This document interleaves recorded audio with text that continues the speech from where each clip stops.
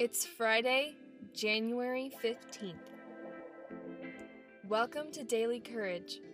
I'm Leslie, and I'm here to lift you up, be your friend, and give you the courage to go after your life.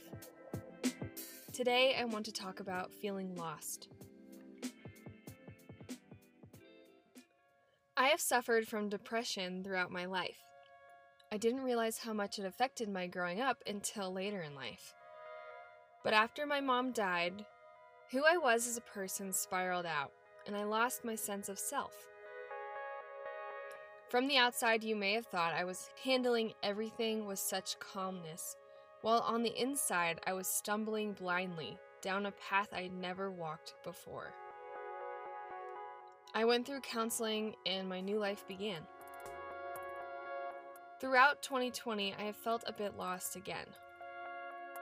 I have read many self-help books, watched YouTube videos from successful gurus, and done a lot of reflection.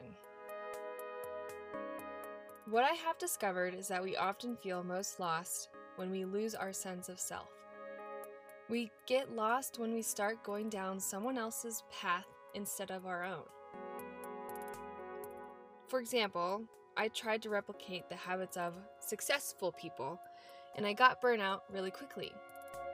I think this happened because these habits weren't habits I enjoyed or felt most productive in. A video by Matt D'Avella rose up on my YouTube feed the other day about his experience with trying many of these life-changing habits, like quitting sugar, taking cold showers, and waking up at 5 a.m. every morning. He discovered that some of these habits weren't sustainable for him. It just wasn't how he was created. He said that he wakes up at 7 or 8 a.m. every day. He doesn't take cold showers anymore and eats foods with sugar in them.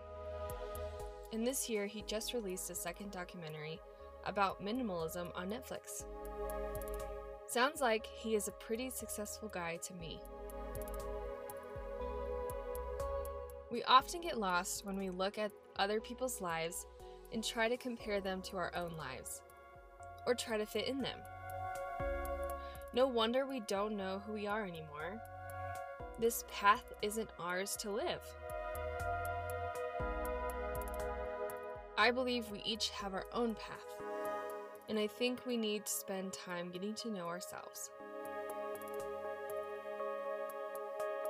When we look at the core of who we are and decide to believe in our wants and desires, our confidence can skyrocket. Who you are doesn't have to have a title either. You don't have to be the fitness girl, the writer girl, the biker guy, the music guy, etc. You don't need to fit into any box. Your life is yours, and you get to live it any way you want to. But also live respectfully and be considerate of other people who are also trying to live their best lives. You are beautiful and incredible, just the way you are. Thank you for listening to Daily Courage. Follow along on Instagram @_dailycourage. Now go be courageous.